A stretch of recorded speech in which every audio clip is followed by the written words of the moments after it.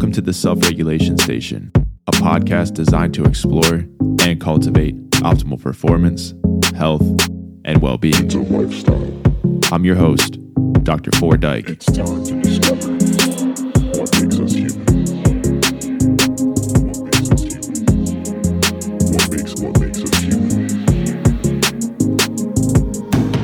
I'd like to provide you with some perspective. As a kinesiologist, I'm often approached by those who are interested in human performance optimization.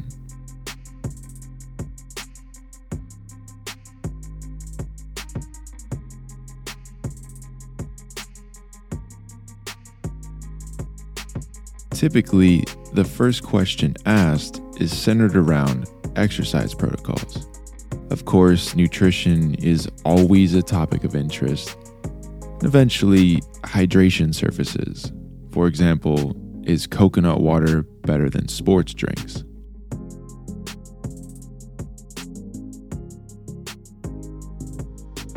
I've always reflected on these questions, which has led me to the following conclusion.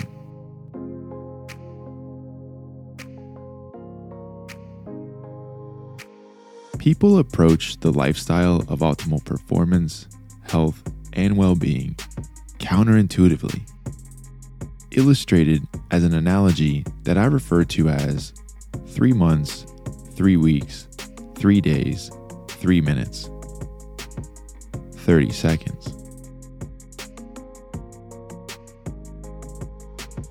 You see, humans can survive 3 months, or perhaps even longer, without engaging in physical activity.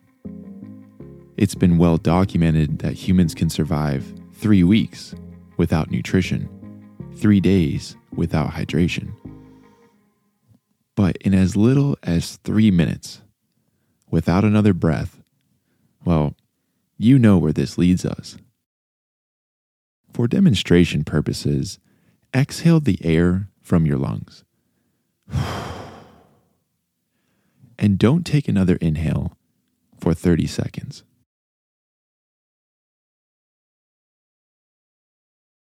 Five seconds in.